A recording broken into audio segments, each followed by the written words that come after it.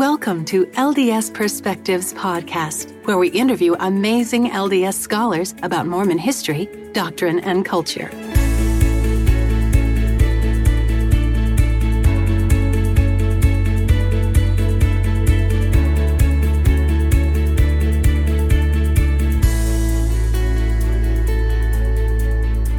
This is Laura Harris Hales, and I'm here today with Julie Smith to talk about the Gospel of Mark in the New Testament. Julie Ann Smith graduated from the University of Texas at Austin with a BA in English and from the Graduate Theological Union in Berkeley, California with an MA in Biblical Studies. She's on the executive board of the Mormon Theological Seminary and the steering committee for the BYU New Testament Commentary, for which she is writing a commentary on the Gospel of Mark. She is the author of Search, Ponder, and Pray, A Guide to the Gospels, and the editor of and contributor to As Iron Sharpens Iron, Listening to the Various Voices of Scripture, and Apocalypse, Reading Revelation 21 through 22. Julie is married to Derek Smith. They live near Austin, Texas, where she homeschools their children. She also blogs for Times and Seasons, where she is the book review editor. In the LDS tradition, there's a tendency to teach gospel concepts rather than to undertake a systematic teaching of the New Testament Gospels. We thought it might be interesting to talk to specialists in the Gospels to whet our listeners' appetites for further study into the individual books of the New Testament. And where better to start than the Gospel of Mark, the first gospel we have. Julie, let's start by talking about the BYU rendition. Could you tell us a little bit about that? Sure. So this is part of the BYU New Testament Commentary series, which is a series that will eventually produce one volume for each volume of the New Testament. I believe a few of the smaller epistles will be combined together. At any rate, a few of these have already been released. So Revelation is already available. Luke is already available. 1 Corinthians is just available, I believe, this week. One of the features of this series is that a new rendition, so a fresh translation of the Greek text, is included with each volume. So the volume of Mark will include a new translation of the text that we are calling the rendition. Each author is approaching his or her own translation differently with different translation principles. So the way Mark is translated, which is the one I'm responsible for, is actually quite different than, for example, what they did with the book of Revelation. What I was trying to do with the Mark translation was to stay as close as possible to the Greek text. So it's not pretty. In some cases, it's actually grammatically incorrect. It's often very awkward. It's also very earthy. It is definitely not the sort of glorified sounding language that we're used to in the King James Version. But I tried to stay as close as possible to the Greek text to deliver to the audience a flavor of what Mark would have sounded like to the earliest audiences. The only time I depart from that principle is when I translate idioms, which I try to translate as idioms so that they don't sound wooden and foreign, but that you recognize that it's an idiom. When we talk about Mark, we talk about it being written in Koine Greek. Did I pronounce that right? Yes, exactly. So this is the common Greek of the first century world. Your rendition would be true to that Koine Greek, which would not have been as pretty as the more educated Greek. That's true. And then also the way I'm translating it does not attempt to prettify it. I don't know that the King James was an attempt to prettify, but at 400 years old, it sounds very fancy and elegant to us. But that is absolutely not Mark's Greek. So if I can just give you one example, at one point when Jesus is exorcising a demon, I believe the King James Version says, "Hold thy peace," which means roughly be quiet. But the Greek expression Mark uses there is very slangy and rude. So I think the best English translation is "shut up." So I have Jesus telling the demon to shut up, which is going to strike a lot of people oddly. I, for one, do not allow my children to use that language in my house, right? But that's what the text says. And so I tried to capture that and preserve that in the rendition. How fun. There is a tendency to want to harmonize the Gospels, which can be somewhat chalkboard screeching to modern academics. Are the Gospels more like pieces of one pie, separate viewpoints of the same story, or would you compare them to something else altogether? I like your screeching chalkboard analogy. The analogy I often use is to portraits. So if we imagine Matthew, Mark, Luke, and John as Gospels, regardless of who actually wrote them, as painters, and we are now looking at 4 portraits of Jesus, I think we would be extremely reluctant to cut those up and make our own portrait, right? Take Matthew's nose and Mark's ears and John's hair or whatever and create one portrait. If we were to do that, we would recognize that we were not representing the gospel, but that we were creating our own painting, not a painting any of the 4 had created. And we would recognize that there are dangers to that. So by analogy, I think it is really, really important to at least sometimes study and read the Gospels separately as separate works of art. You have written that as a believing LDS scholar, it is Mark whose shine most attracts my gaze, partially because its light is often ignored. I attended a lecture by Matt Gray last year, and he said every year he takes a poll of his students after he teaches the Gospels to see which is their favorite.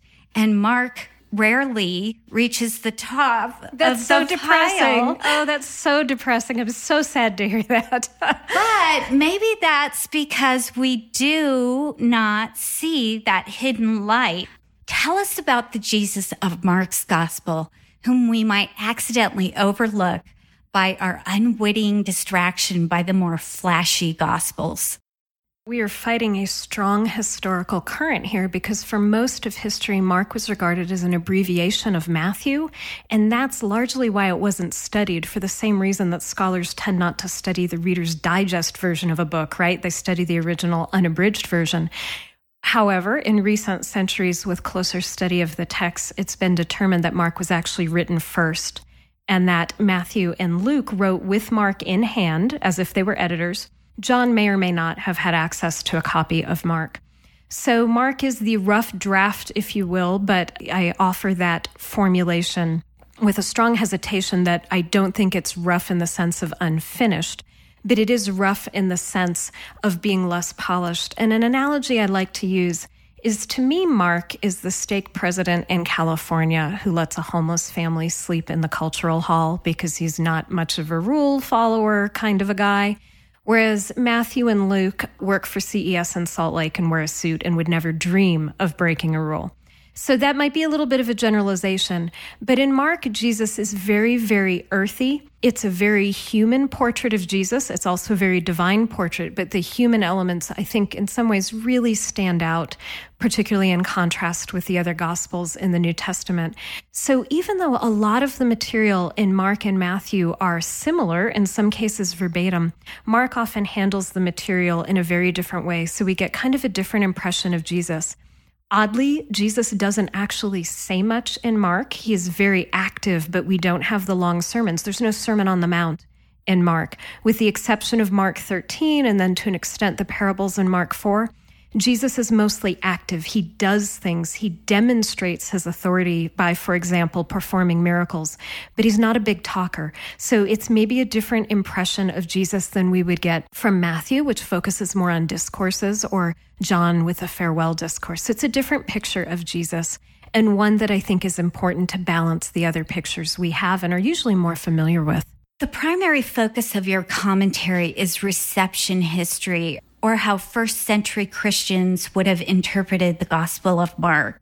Since Mark was originally intended as performance art, how should that affect how we read it? So a few things there. One, when you say it's a reception history, that's true, but limited to the reception by the first audience. In the book, I do not, for example, look at how Mark was understood in the Middle Ages or during the Reformation or by LDS audiences or received by any other audience.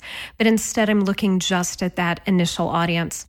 And we have very strong reason to believe that Mark did not primarily exist in the first century as a written text.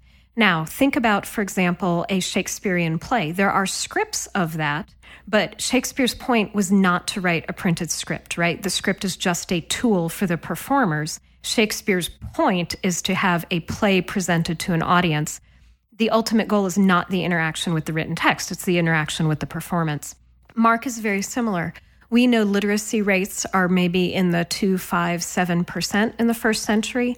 probably a little lower than that even for Christians, because early Christianity drew disproportionately from the women and from the poor, who would have had lower literacy rates, approaching 0 perhaps. And so the early audiences of Mark are just simply not capable of interacting with the written text. So instead, Mark is shared orally. It takes about an hour and a half to listen to the entire Gospel of Mark. I would strongly recommend that people find a version on YouTube and listen to it without the text in front of them. Do not follow along the written text, just watch the performance. And eventually, of course, we do get written texts of Mark, perhaps about 70 AD, although that date is uncertain. But the text, again, seems to exist the way a script of a Shakespearean play would exist. It was really never the point until later on, perhaps a century later. So audiences are interacting with a performance. And I think the performance makes a difference. To use one example from the end of Mark 3, we have people approaching Jesus and saying, "Your family's outside, they want you." And he says, "Who is my family?" And then he says, "Behold, my mother, my brothers, my sisters." And if you imagine a performer in front of a room, it's easy to imagine how that performer might gesture to the people in that room as the performer says, "My mother," points to someone else, "my brother," points to someone else, "my sister." And then when Jesus says, "My family is all those who do the word of God and obey it," you can imagine that not being perceived by the early audience as primarily a recording of a thing that happened a few decades ago, but rather experiencing it primarily as an intimate invitation to them to follow Jesus and be considered their family. So that's just one of many examples where when we think of Mark as an oral performance, it becomes much more intimate and much more inviting to the audience. It would not have been primarily perceived as history, but as invitation. And I think that changes how we read it. Another good example of that is when Jesus is anointed in Mark 14, Jesus says, "Wherever the gospel is preached, what this woman has done will be told in memory of her." And that story, I think, has a different kind of power if someone is telling you that story. It's as if Jesus's prophecy is coming true in the moment you hear it, and you then personally are involved in that fulfillment of prophecy. I think that makes a far more powerful moment for the audience hearing that than it does for us if we read this as simply a thing that happened a long time ago and is now done. And I don't think that's how they would have understood that story.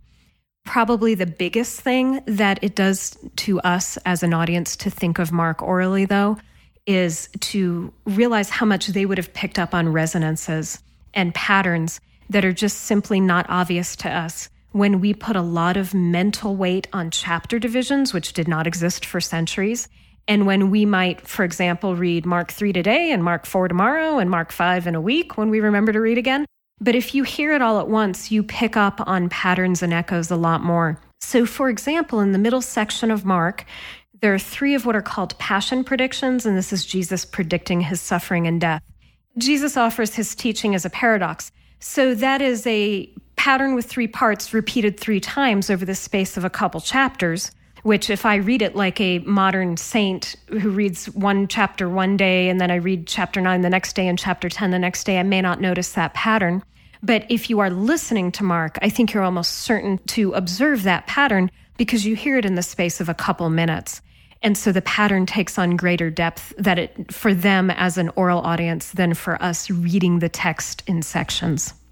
As you were giving those examples, some things came to mind. This comparison to Shakespeare. We know that Shakespeare performed on different levels and he used irony. One thing in the book of Mark that comes out is that the disciples often come across as clueless. They just can't understand that he's the Messiah. And if you realize a little bit about Jewish tradition, that's more understandable. But you can see as a performance how that would be interesting to the audience and how that could be played up. And part of that I've heard is the humanization of Mark, how even his apostles, they didn't accept him readily. And if his apostles were like that, then any common Christian was enough to accept Christianity. What you were saying about the disciples. So I think it is clear, and there is a general consensus, that the major theme of Mark is discipleship, particularly when compared with the other Gospels. It is very, very true that the disciples, particularly the 12, are presented in Mark as learners, and that's the kindest, most charitable way I can present it. Being less charitable, they mess up at almost every turn. They almost always do the wrong thing. And I think recognizing Mark as oral performance helps us realize there would actually have been a lot of laugh lines in Mark where people would have laughed at the fact that the disciples did not understand what was happening. I think that comic relief may have been important in a story that is incredibly heavy. I think it's also significant that when Mark first introduces the 12 by name in chapter 3, it's Judas who betrayed Jesus. So Mark is not what you would call a suspenseful story, right? It's right there as soon as they're introduced how the story is going to end. There's no suspense here. Mark is clearly doing something else than trying to build suspense. Obviously, the opposite of building suspense, he gives the story away. I think Mark is trying to show us a mechanism. We know the story ends with Jesus' suffering and death. We know Judas is involved in that. But how exactly does that happen? Why does it happen? I think Mark is deliberately trying to position the audience so that they are not wondering what happens next, but instead focusing on the how and the why that it happens. So presenting the disciples as usually misunderstanding Jesus does a couple different things. One is it creates opportunities for Jesus to reteach, right?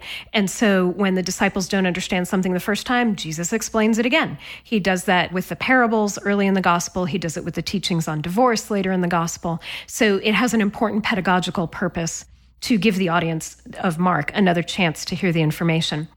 Also, it's a big deal in Mark that Jesus has chosen these disciples. And so we do not see the lack of understanding of the disciples as sort of a surprise or a, oh dear, I don't know what's going to happen. No, Jesus deliberately chose people who would have a hard time understanding. And I think that that is designed to give Mark's audience courage and faith, that they need not be perfect in their discipleship. The big deal in Mark is not doubt or lack of understanding or greed or envy or any of those things. The big deal in Mark is the willingness to follow Jesus. Are you willing to follow?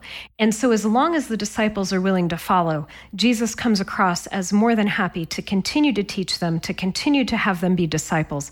And I think this would have been an incredibly reassuring message for Mark's audience, who is facing all sorts of challenges in the first century, the natural challenges of living in an ancient world with plague and disease and earthquakes and extreme poverty like we can't even imagine, as well as the challenge sometimes of persecution for being a Christian, whether that's stemming from government or other religious groups, or whether it's stemming from conflicts within their biological families or community. So this picture of the disciples as having a slow learning curve, I think is incredibly important, not to mock or demean or make fun of the 12, but rather because of the message it gives to Mark's audience, which is, to put it simply, as long as you are willing to continue trying to follow Jesus, it's okay if you mess up, even if you really, really mess up the way Peter does with denying and betraying Jesus. And I think it's significant that in the tomb scene in Mark, the young man says, "Go tell Peter and his disciples." So on the one hand, Peter is separated from the disciples in that moment because the command is to tell Peter and the disciples.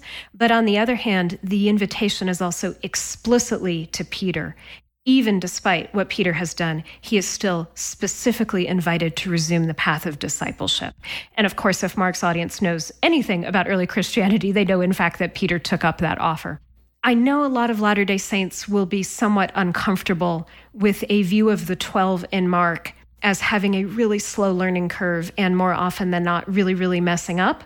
But that is what Mark says. And it is done, I think, to really, really good effect for the audience of Mark in terms of their thinking about their own discipleship.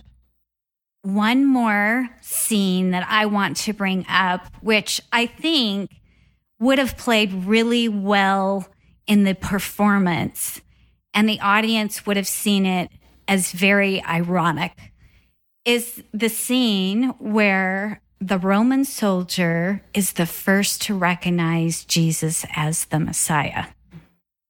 So I actually think the anointing woman is the first to recognize Jesus as the Messiah a few chapters back, and maybe later we can talk about that a little more.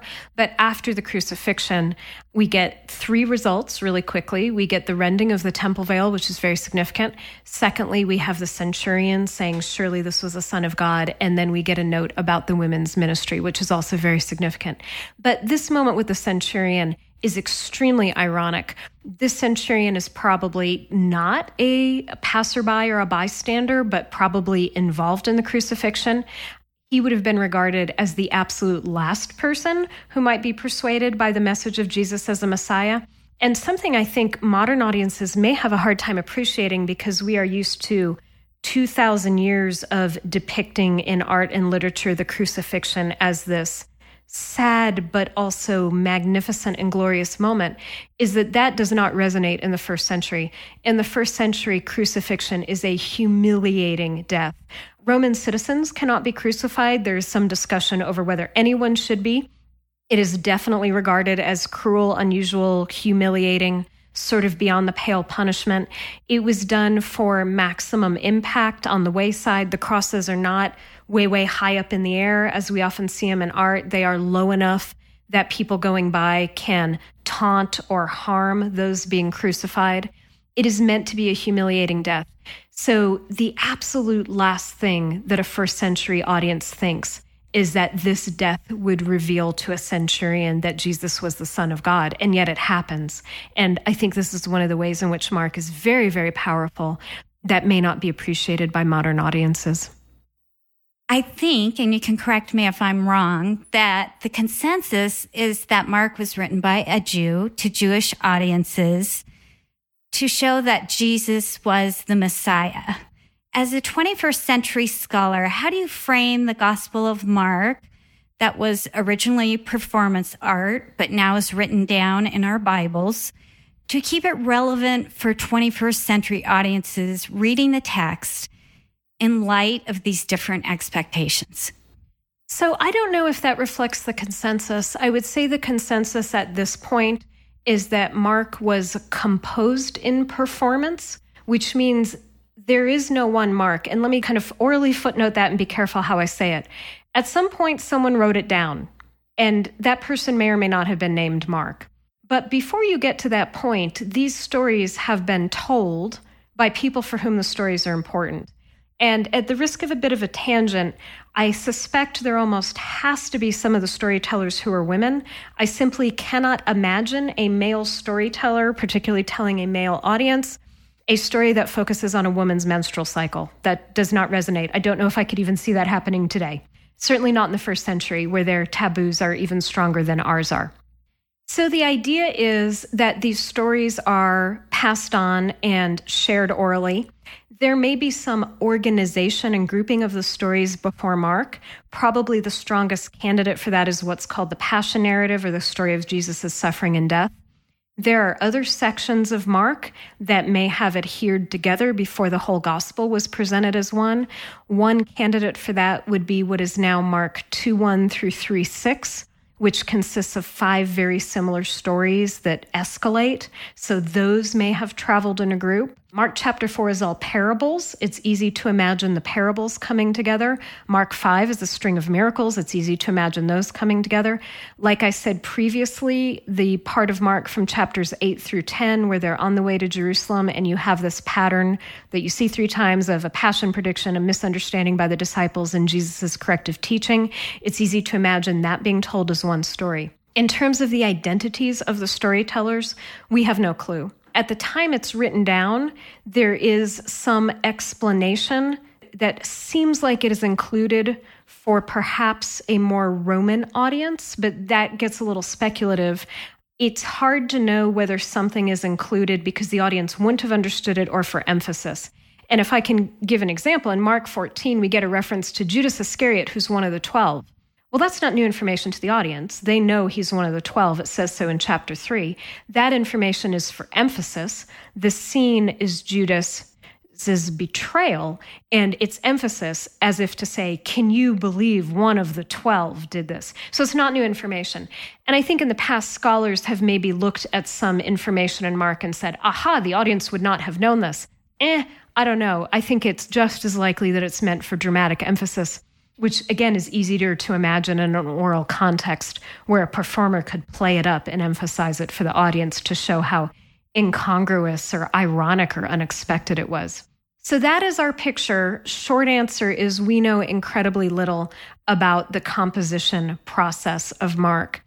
The ancient tradition is that Mark was Peter's interpreter and that these are Peter's stories. I think it is incredibly unlikely that that tradition is accurate.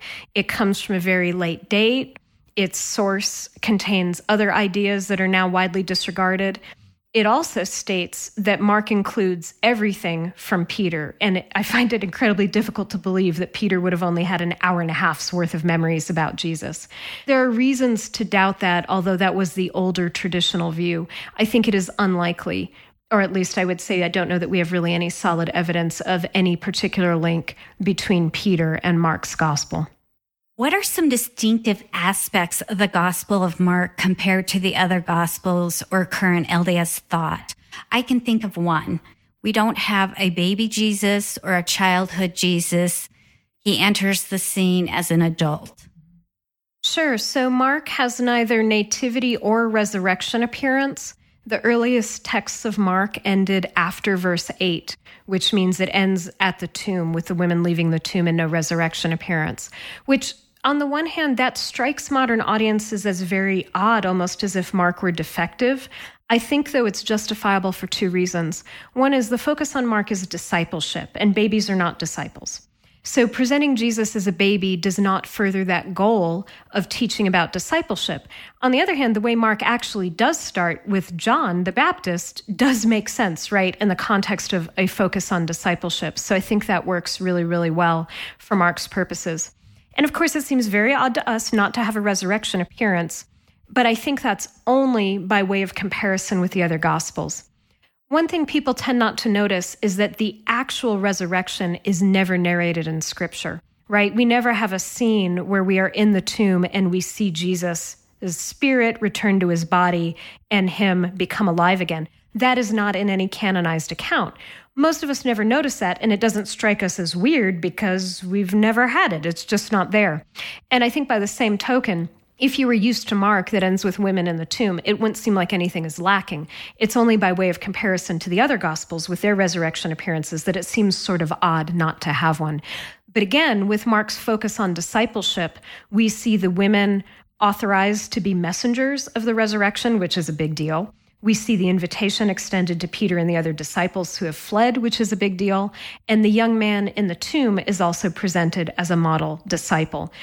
And I also feel like the audience is energized to preach the word. I'd like to compare this ending of Mark, which, again, the ending is the women left the tomb, and that's where you end, and there's no appearance by Jesus. To me, it feels like when you are the last person on the row in the last row in Relief Society and the clipboard comes to you, if you don't sign up, no one's signing up. And I think that's how Mark's gospel ends, is if you don't take on the job of sharing the good news, it may not get done in a literary sense, not a literal sense. So I think it's exactly the right ending for Mark. It just strikes us as strange.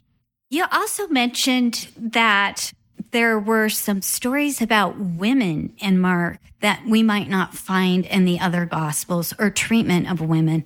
Right. So there is a story of Jesus being anointed in all four Gospels. Mark's version and Matthew's version are almost verbatim. Luke's and John's versions are really frustrating. And the reason I say they're really frustrating is they are similar enough to Mark's account that you look at these and think, this is the same story with a little bit of editorial license. They're also different enough from Mark's account that you look at these and say, this is not the same story, this has to be different. And so there's a little bit of frustration there if your question is what happened in history and are these different accounts of the same event, and then are there two anointings, are there three? So historically, I find it a little frustrating. On a literary level, though, Mark's story is an absolute masterpiece. So this is Mark 14, 3-9, and what we have is an unnamed woman entering the home of Simon the leper where Jesus is eating. This is the day before the Last Supper. And she anoints his head with perfume that costs about what an average laborer would earn during a year. And this story, I think, has many, many meanings. We are often distracted from the main meanings by the fact that an unnamed disciple raises an objection and says, this ointment should have been sold and the money given to the poor. And Jesus says, no, she's anointed my body for the burying. This story will be told in memory of me. So I think there are at least two levels that this anointing is functioning on.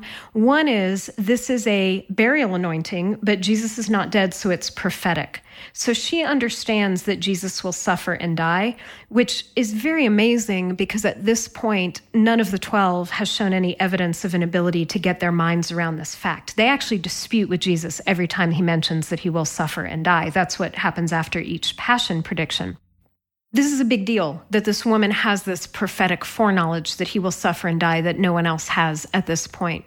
And there's a lot of other burial imagery throughout the story. But this is also a royal anointing. The way that they coronate kings is to anoint their head. And the story here is imbued with royal imagery. So she understands him as Messiah. Messiah being the Hebrew word for anointed one, Christ being the Greek word for anointed one. This is the anointing.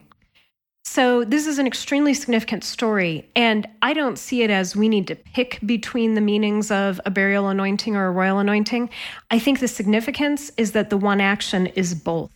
And the reason that is significant is Israel has had a lot of kings. Most of them were nothing to write home about. The fact that Jesus is a king may or may not be good, right? He may or may not be good. We don't necessarily laud all of Israel's kings. The fact that Jesus suffers and dies as a martyr, probably good, but doesn't make him unique, right? We have a lot of martyrs historically and biblically. The significance of Jesus, what it means for him to be the Messiah or Christ, is the unification of the suffering, death, martyrdom with these royal, glorious aspects. That is where he is unique. And so this story really teaches, in a way nothing else in Mark does, what it means to be the Christ. So it's an incredibly, incredibly significant story that I think we overlook at our peril. You mentioned that we're not quite sure who wrote the book of Mark. Would a first century audience have been as concerned with who wrote the text as much as we are? Not at all. Not at all. Authorship functions very differently in the first century than it does today. I don't think they would have been at all concerned. I think concerns about authorship rise later when we want to know which texts are authoritative. So, for example, an epistle written by Paul has more authority to most Christian communities than an epistle written by someone else, right? I think, though, this concern is misapplied when it comes to the Gospels. I don't think to be a Gospel author, you necessarily had to have any special authority to do so. Writing a Gospel is not performing an ordinance, right? I don't know, you need authority for that. And so it doesn't concern me that the stories in Mark probably circulated through many nameless Christians who told those stories. I think what is significant about this picture is that the stories that were preserved were the ones that mattered to people. And so the stories are, in a sense, vetted not by the authority of the person telling them, but that this story made a difference. People wanted to tell this one because it taught them something about Jesus that they thought would be useful to other people. So I don't think that issue of authority needs necessarily to resonate for Latter-day Saints in terms of authorship of the Gospels. Could it be that we are so much into parsing and analyzing the words of the text so much, and they were looking at the overall message and story being told? So to us, it very much matters exactly the words that Jesus was supposedly saying. So we want to know, what is the provenance for this? Was that person actually there? Could he have taken down those words, word for word? Well, I'm sure some modern readers are very concerned about those issues, but I think there's some assumptions there that when you look at them a little more closely become problematic. So in the first place, Jesus speaks Aramaic and our earliest texts are in Greek. So we don't have his exact words anyway. There are a handful of Aramaic words in Mark, but they're very scattered. We're talking maybe a half dozen phrases. So we cannot get to Jesus's original words in that sense anyway. And then the second issue is I don't think there's any serious case for any gospel being written within 40 years of when Jesus said something. And so the idea that it would have been remembered perfectly verbatim, even in Aramaic, perfectly verbatim, seems incredibly unlikely. And so if we think about our own family histories, events that happened 40 years ago in our family that have been shared orally, we don't come with an expectation of much at all being verbatim, right? And so I think there might be a similar dynamic going on. So I don't know that those are issues that modern audiences should be overly concerned about, because in those senses, Jesus's exact words are somewhat inaccessible to us. I don't know that that's a huge barrier to reading or appreciating or benefiting from the New Testament, however. Those are important things to keep in mind as we're reading the New Testament. We've mentioned before that the disciples struggled in the book of Mark. Peter especially seems to have struggled. In fact, Mark has been criticized as being anti-Petrine. How do you feel about that accusation? So 2 thoughts. First, it is definitely true that Peter is presented as an extremely flawed person in Mark. We have a scene where Jesus calls him Satan, right? And we have a scene where actually, I think this is kind of funny. At the Last Supper, Jesus prophesies that Peter will deny him, and Jesus says, "No, I won't," which I think the audience would have laughed at, because what just happened? Peter just denied Jesus, right? So it's kind of funny. It's also deadly serious. And then, of course, Peter does literally deny Jesus during the trial scene. And then, to an extent, the gospel ends with an open question that, yes, the women are supposed to go to Peter, announce the resurrection, invite Jesus to resume following in Galilee. But at the end of Mark, it is an open question whether Peter will do that. Now, the audience obviously brings in some knowledge of the development of Christianity, so they know Peter took that invitation up. On the one hand, Peter is presented as extremely flawed. On the other hand, I don't like the word anti here. And I think a helpful analogy might be this. Most Latter-day Saints are familiar with a story when Gordon B. Hinckley is a young missionary and he's frustrated and he writes a letter to his dad and his dad tells him to go to work. And we know how to interpret that story. That story is not about the president of the church. That story is about a young missionary. So when we come to read Mark, we are not reading about Peter, the president of the church. We are reading about a new convert, right? A young, not necessarily chronologically young, but someone young in the faith, serving as a missionary in Mark. And so I think if we remember that distinction, we don't need to be overly concerned or offended or disturbed that Peter is presented as making a lot of mistakes in Mark. And this goes back to, I think, what I said earlier about the disciples, that these mistakes are presented largely for the benefit of the audience so that they will be encouraged in their own path of discipleship. It almost reminds me of the before and after photos you see for weight loss drugs. Peter in Mark is basically a before, but early Christians probably knew the after. And the whole point of those ads is to make you believe that you can undergo the same transformation, right? And so I think that is the before Peter in Mark's gospel, is to help us realize that we too can stay on the path of discipleship, and that if we mess up, even if we really mess up, it's not the end of the road. The only thing that's the end of the road is choosing not to follow Jesus. But the invitation is always there to resume our discipleship.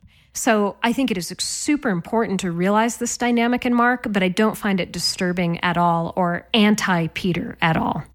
We talked a little bit about the ending of Mark, which seems to be a major academic controversy, but not really. The consensus is it ended, and then there was a substitute ending added hundreds of years later. Let's talk about that second ending, what it does, what it was trying to do, and how it changes the ending.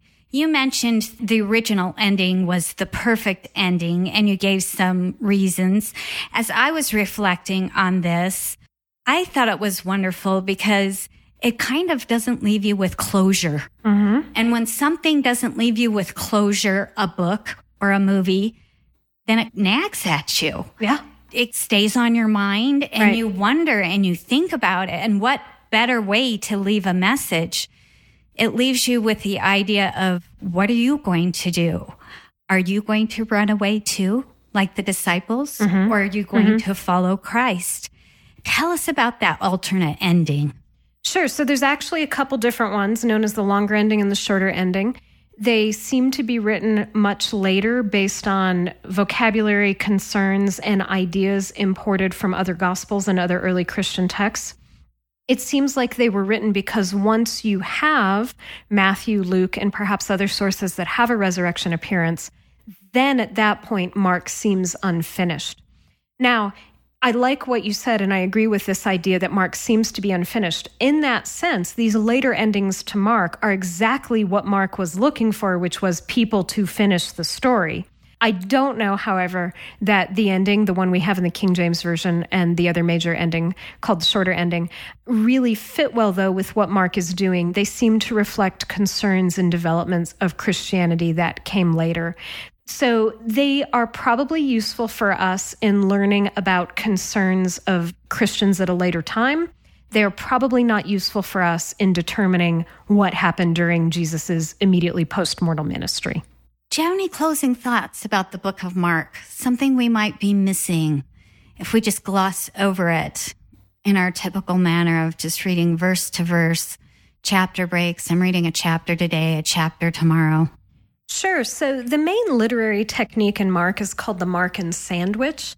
And this means that Mark begins a story, breaks it off to tell another story, and then returns to the original story. So an example of this is in Mark chapter 5, when we are introduced to the fact that Jairus' daughter is sick. That story breaks off in the middle, and we get the story of the woman with the hemorrhage of blood. And then after that story is concluded, we resume the original story about Jairus' daughter, who is now deceased. If you read that and don't pay attention to the sandwich, I feel like you're missing about 90% of what the story is trying to do. There are numerous similarities between the woman with the hemorrhage of blood and Jairus' daughter. The text associates the number 12 with them in kind of an awkward way. They are both women with health problems. They are both described as daughters. One intercedes for herself. One has her father intercede for her. There's about a dozen similarities and then a handful of differences between the stories. And I think Mark is structured in such a way that we are very much intended to compare those stories. And so if we don't do that, we are missing out on an awful lot. And so that's why I think appreciating Mark as one entire text and ignoring chapter divisions and in some cases verse divisions can be really important to trying to recreate the experience of the original audience and appreciating some of the things that I think would have been quite obvious to them, but are just lost to us when we divide the text the way we do it. Thank you, Julie. This has been a fascinating discussion. Over the last few years, you've had a book a year coming out. When can we look forward to reading your rendition and your commentary? Hopefully this winter, so perhaps early 2018. I'm not entirely sure of the date. Great. And who's the publisher on that? This is BYU Studies. Super. Thank you. And we look forward to visiting with you again. Thank you for having me. Be sure to check out ldsperspectives.com to subscribe, catch up on past episodes, download transcripts, and find show notes. LDS Perspectives podcast is not affiliated with The Church of Jesus Christ of Latter-day Saints. The opinions expressed represent the views of the guests or the podcasters alone. While the ideas presented may vary from traditional understandings or teachings, they in no way reflect criticism of LDS church leaders, policies, or practices.